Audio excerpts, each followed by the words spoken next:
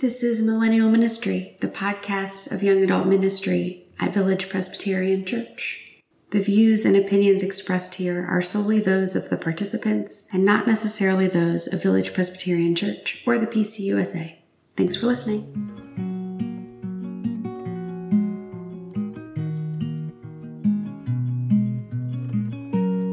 Hey guys, my name is Andrea Chamblin, and I am one of our young adult leaders here at Village Presbyterian Church.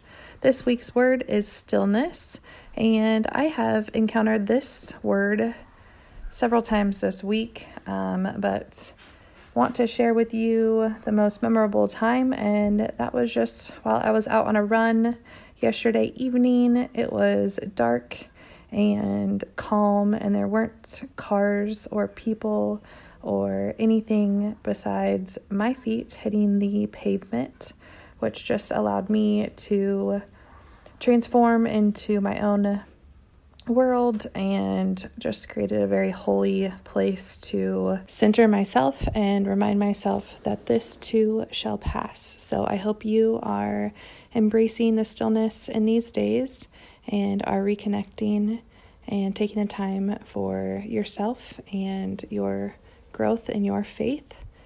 Thanks for listening, and I hope you join us online at villagepresya.org. villagepresya.org.